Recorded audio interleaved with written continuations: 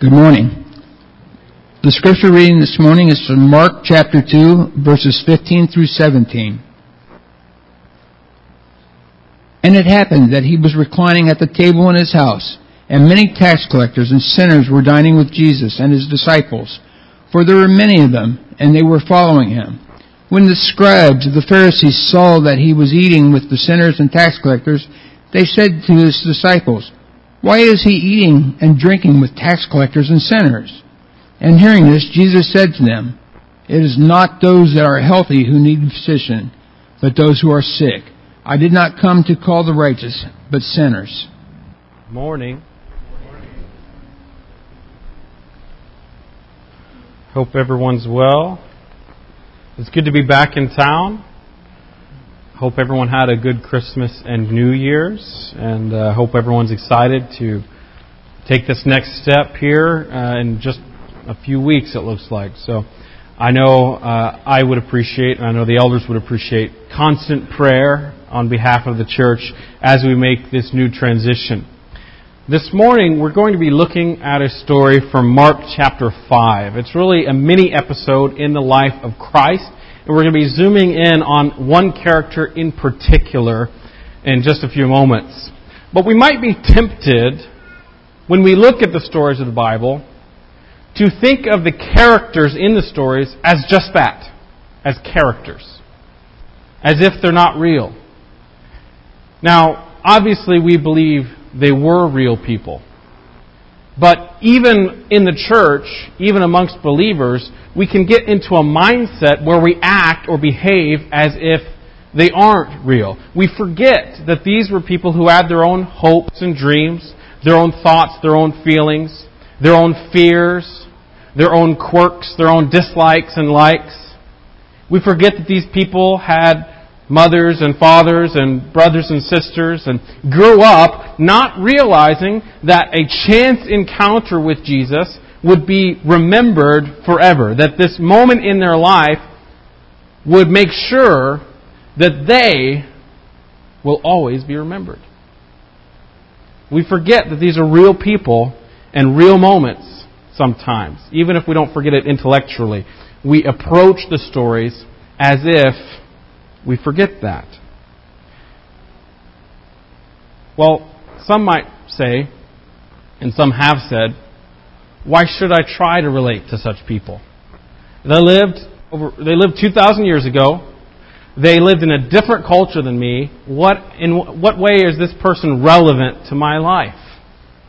Here's the thing about Scripture. It doesn't just tell us about what happened. It's not just a history book. It doesn't just tell us about what happened, it also tells us about what happens.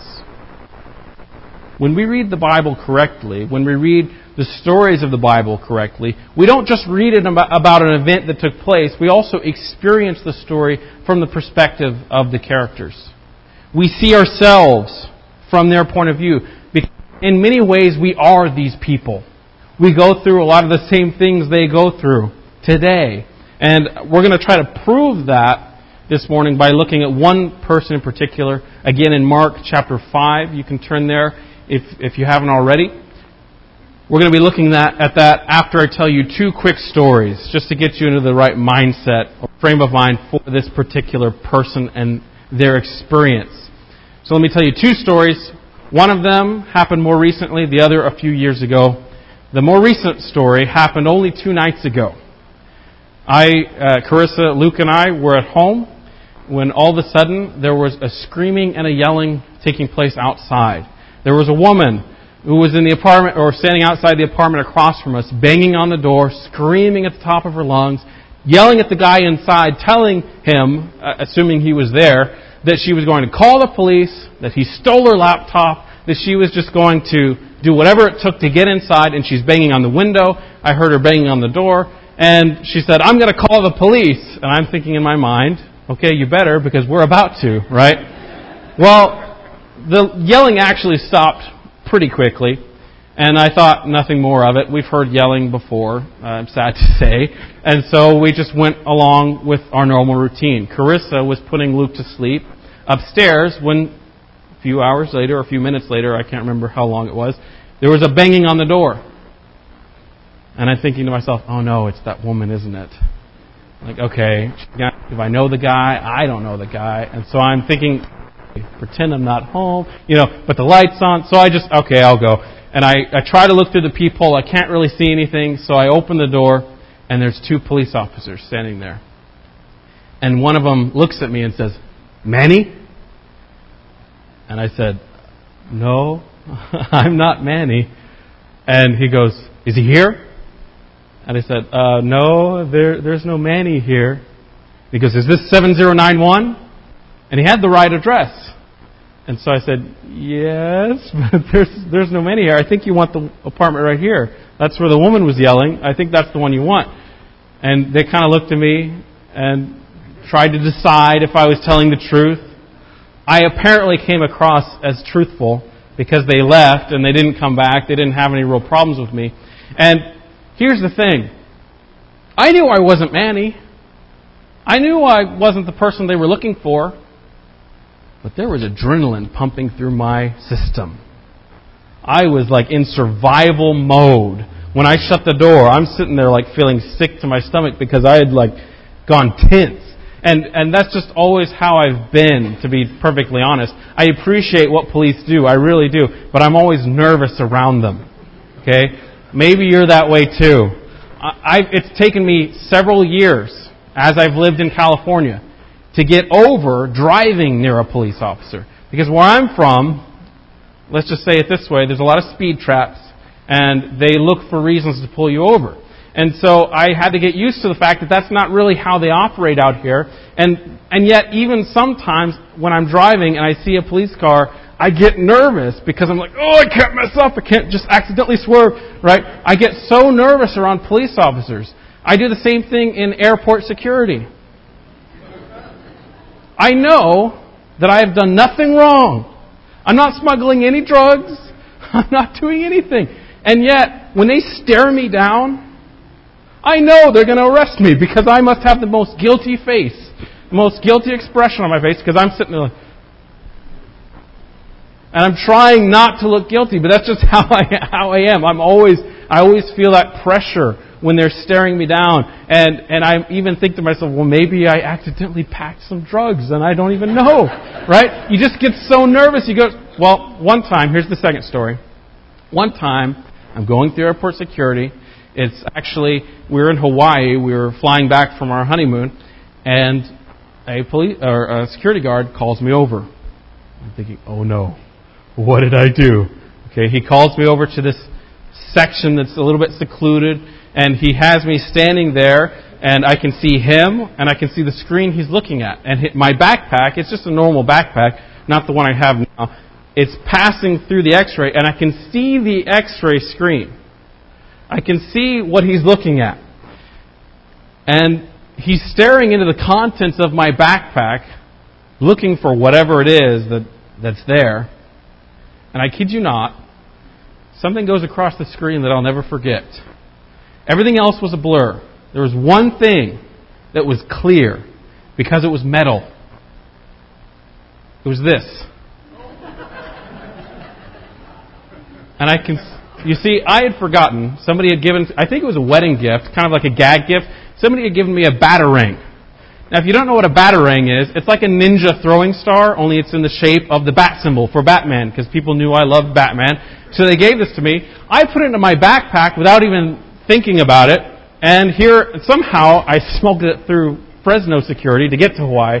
And now here I am in Hawaii, trying to get back to California, and this guy is looking at this sharp metal object floating above the rest of the contents, this bat symbol going across the screen. And I can see him thinking. I can see the wheels turning. And he's just confused. And he looks at me and he looks back. And finally he asks me, is that a batarang?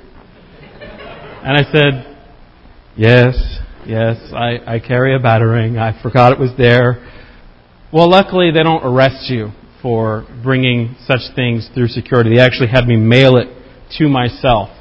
But I'll always remember that moment because I'll always remember the tension. Now that it's happened a couple of times, stuff like that, now I've been called aside. In fact, this last time we flew, one of Luke's baby bags was was searched, and so we were called over for that purpose. I wasn't as nervous this time because you get used to it. But I have to say, if I get so nervous when I know I'm not guilty, I can't imagine how it would feel if I knew I was. I can't imagine how I would feel getting the stare down by someone who has the authority to put me in jail, the authority to arrest me, knowing that I did something wrong. It's that feeling I want us to keep with us. That feeling of tension, that feeling of nervousness when you're stared down by someone with authority. Because the person we're going to be looking at this morning, she was stared down by someone who had the ultimate authority. And she knew she did something wrong. Or at least she believed that was the case. But luckily for her, it doesn't go quite as she expects. So if you haven't already, turn to Mark chapter 5. If you don't know the context, let me give you a little bit of a quick appraisal. So Jesus has been traveling around. He's been preaching in different cities. He's been healing crowds who come up to him. He's just gotten in a boat and gone across the Sea of Galilee. On the way, he fell asleep, and there was a horrible storm. The disciples were terrified that they would perish. They wake him up. He calms the storm. And now they're not just afraid of the storm, they're afraid of him. The text tells us they're actually afraid of him and the power he has. Then they get to the other side, and, well, who's there to greet them? It's actually several stories in a row that all have to do with fear. It's quite interesting if you want to look into the context here. It's actually a very scary scenario that they walk into on the shore of the other side of the sea here. There's this man who all of his clothes have been ripped off or rotted off, and he's got chains dangling down his wrists, and he is screaming, and he is wild, and he is demon-possessed. And not just by one demon, right? That'd be scary enough. He has many demons inside of him. And he says, call me Legion, for we are many. And he is screaming at them, and Jesus expels the demons. They go off into a herd of pigs, which then swoop down the mountain or down the side of the banks into the water and drown. Well, this terrifies the people who were herding the pigs. It also terrifies the town nearby. They're terrified, not necessarily of the guy who was demon-possessed. They're terrified of Jesus again, right? Because Jesus somehow has control over this man. And they say, please leave. And so Jesus and the disciples get back in the boat. They go back to the other side. When they get there, there's a crowd waiting for them. And a man named Jairus comes up to Jesus, falls down at his feet, and says, please, my little daughter is at the point of death. Please come. Lay your hands on her and she will live.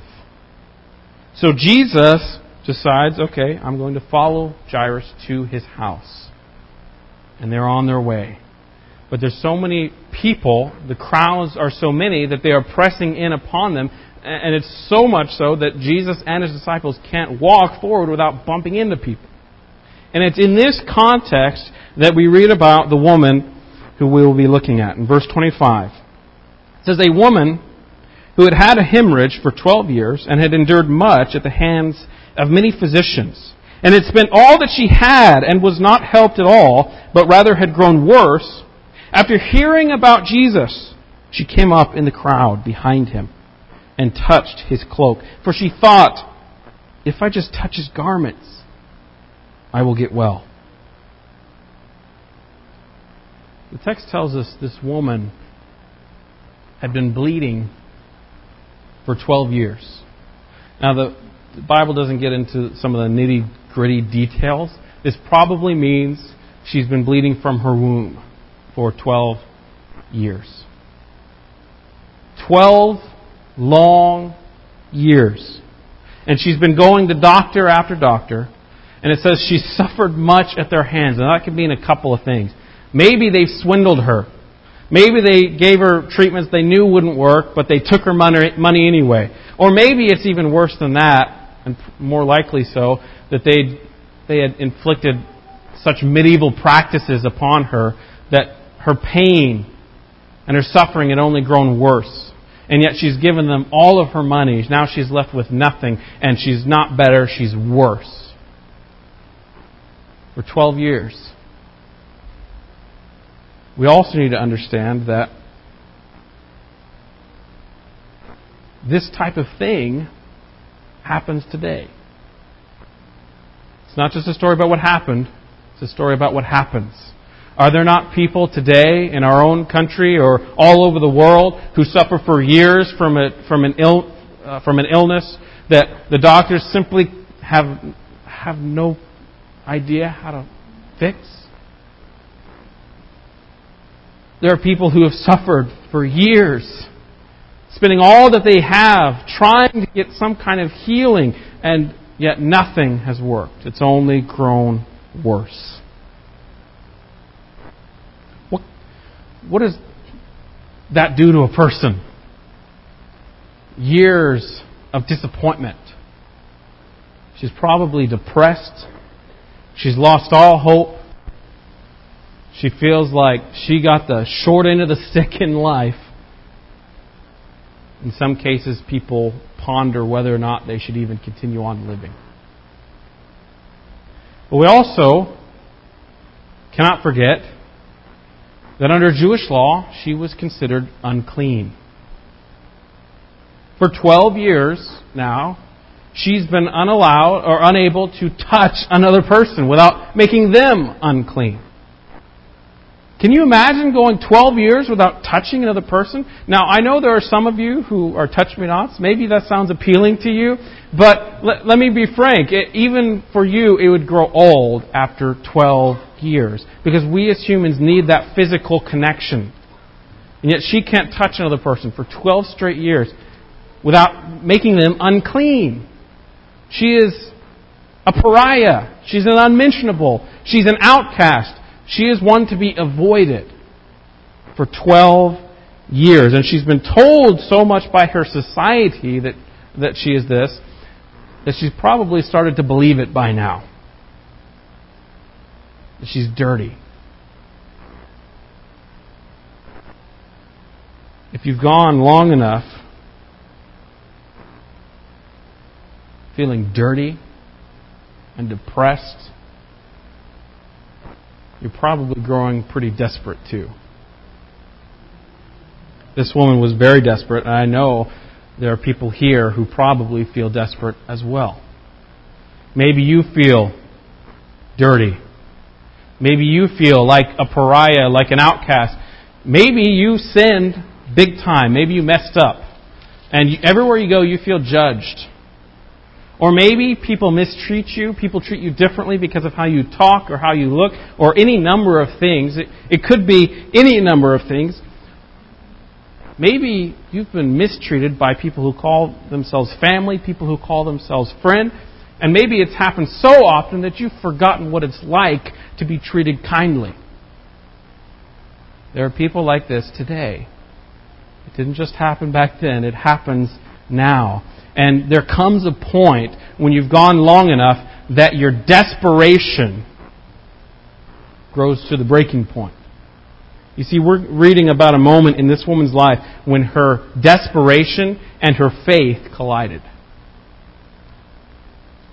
She was desperate enough to push through the crowd. When she heard about Jesus, she was going to make it to Him. She was desperate enough that she was willing to make everyone unclean along the way, right? She's pushing through the crowd, making each person unclean as she goes toward Jesus. She's thinking to herself, maybe I could just touch the hem of His cloak. I'm not sure if that means she's trying to refrain from making Him unclean or not, but either way, she's willing to risk it because that's how desperate she is. She reaches out. She touches it. The text tells us immediately it's gone. Immediately she's healed. She's been cured. The bleeding has stopped. Oh, what relief she must have felt. Maybe you've been told about yourself or a family member. Maybe you've heard the glorious words from a doctor, cancer-free, the surgery went well. That amazing relief, and yet in this case it's even better because it's instantaneous, it's miraculous, and she knows she's not going to have this problem anymore. What relief she must have felt, followed quickly by fear. Because Jesus has stopped. Jesus stops walking and he starts looking around and he asks and he calls out, "Who touched me?" And he's staring down the crowd. He's looking for who it was. And now the woman realizes she's about to be caught by someone with ultimate authority. For who has the authority to punish like God? And so she decides that there's nothing else she can do but confess. Oh, sure, I bet for a moment she thought she might get away with it because the apostles are looking at Jesus like he's crazy. They're telling him, "What do you mean? Who touched you? We're in a crowd of people." But Jesus is persistent and he's looking for her. And so finally the text tells us that in fear and trembling she falls down before him. Just as Jairus did, only this time she's not making a request, she's making a confession. She's throwing herself at the mercy of the court because she's just been caught in stealing power from the Son of God. Now, wonderfully, Jesus doesn't accuse. He doesn't punish. Wonderfully, he looks at her. In verse 34 he says this, "Daughter, your faith has made you well. Go in peace and be healed of your affliction." She expected to be told off. "You're unclean and you dare touch me?" And yet Jesus commends her faith. She expected to be treated as she always had been, like a pariah, like an unmentionable. Instead, Jesus calls her daughter. And that's the only time we read about Jesus using this term for anyone. It's an affectionate term. It's a caring and loving term, a tender word. A word she's probably not heard in a while. In calling her daughter, Jesus is saying, "You are part of my family. You belong to me." And he also clarifies the situation. He says, it's not that you snuck up on me and stole my power. It's nothing like that. He says, no, it was your faith. Your faith has not made you well. Your faith has saved you. Now go and be healed of your affliction. Because of the amazing love that Jesus has, this woman, in a desperate moment of faith, this dirty, diseased, this desperate woman has now been delivered. There are people who can relate to this woman. I would venture to guess there are people in this room who can relate strongly to this woman. And that's the power of Scripture. The Bible, the stories of the Bible, are not just about what happened, they're about what happens every day. And there are people in the world who feel like outcasts, who feel shunned or broken, and perhaps they feel that way because that's how they've been treated by people who claim to follow God. Perhaps you've been mistreated by Christians, by people who claim to follow God, who've looked down their noses at you and have made you feel utterly despised. And so because that's how Christians view you, you assume that's how God would view you. That God would turn up His nose at you. That if you were to come to God, that you would not be worthy of His healing. Notice how the woman, she didn't just go directly to Him to make a request. She felt unworthy, so she had to sneak up on Him. And there are people today who feel like they have to sneak up on Jesus. They walk in and they hide in the back, or they try to sit by themselves in the assembly. They don't want to necessarily be seen, but they know they need Jesus, and so they try to sneak. Maybe you're like this woman and you've lived now for years in suffering. Maybe you're disappointed, you're depressed, you're dirty. Well, I hope that you can take a few lessons from this woman. It's so ironic. We don't know her name. We know very little about her. And yet we know her, don't we? Because we, in many ways, are her. And so we can learn from her story. I want to just list off a few things, and then I'll be done. First of all, we need to realize that Jesus is the only true remedy for the problem of sin. You see, this is how Satan likes to trick us. He likes to pretend that there are other remedies out there for the emptiness that is in our soul, for the pain of sin that we are feeling. He wants us to think that these distractions in the world will help, or that they will fill that hole, but in reality they won't. There are people who are trying to fill the void with pornography or sexual perversion or sexual promiscuity, and they think that living that kind of lifestyle is going to bring them happiness and is going to bring them fulfillment. It's a trick. Satan has put the wool over our eyes, and he's trying to turn us anywhere but the true source of healing. There are people who think that their job, that working themselves to death, will give them fulfillment. There are people who turn to current affairs or media or entertainment.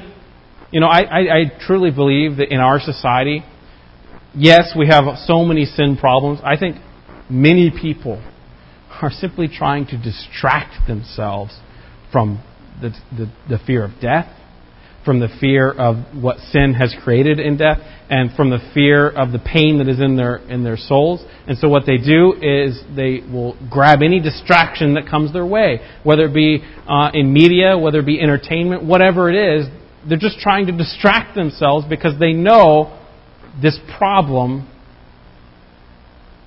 is too terrifying to face on their own. But Satan is trying, he doesn't want us to go to the great physician for healing. He wants us to go to these false remedies. The woman in this story went to doctor after doctor, and none of them helped. They only made things worse. The same is even more true of these false remedies out there.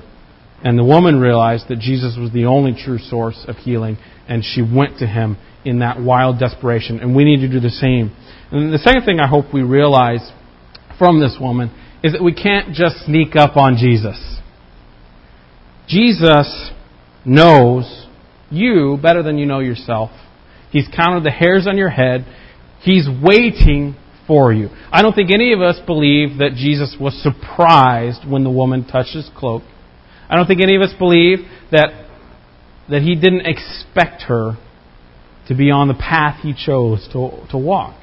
He knows, and He knew that she was there, and He knew what she needed. And not only that, He was waiting for her. He wanted her to come. He was giving her an opportunity to demonstrate her faith and her desperation and to reach out for Him.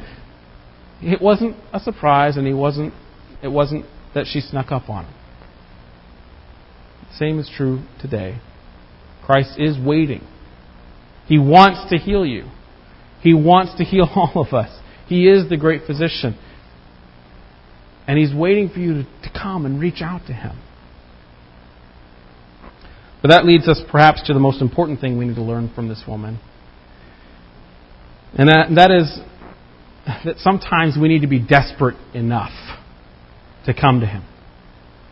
You see, fear oftentimes holds us back. Fear of shame, fear of who we are, of the fact that we are unworthy. And the truth is, none of us are worthy to be saved by Christ, by God. We need to understand that. But there are so many people I've talked to, so many people I've witnessed, where the only thing that stopped them was a feeling that they weren't worthy, that they weren't ready, that they weren't good enough. And it was fear. And they allowed it to stop them from from turning their life over to Christ and letting Him heal them and save them. We must learn from this woman in the fact that fear is not an excuse, and we cannot allow fear to stop us from turning to Him in our desperation. You may not feel worthy. That's all right. You're not worthy. None of us are. But Christ is still there waiting, and He wants you to come to Him. He wants you to reach out. There's a lot we can learn from this woman. As I said, it's quite ironic that we don't know her name. We don't know anything else about her. But we know that in a moment of faith and desperation, she turned to Him. And I hope that you can follow her example. Maybe you've suffered now for many years. Maybe you feel desperate. I hope that you will reach out for Him, that you will come to Him. He is ready and He is waiting.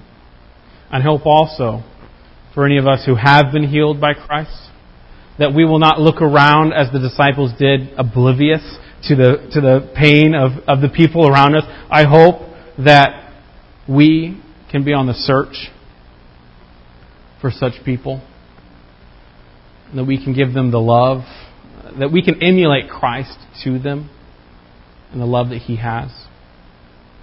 Because let's be frank, there are a lot of people who tend to believe that Christians are not loving, that Christians are hurtful, judgmental, mean-spirited people.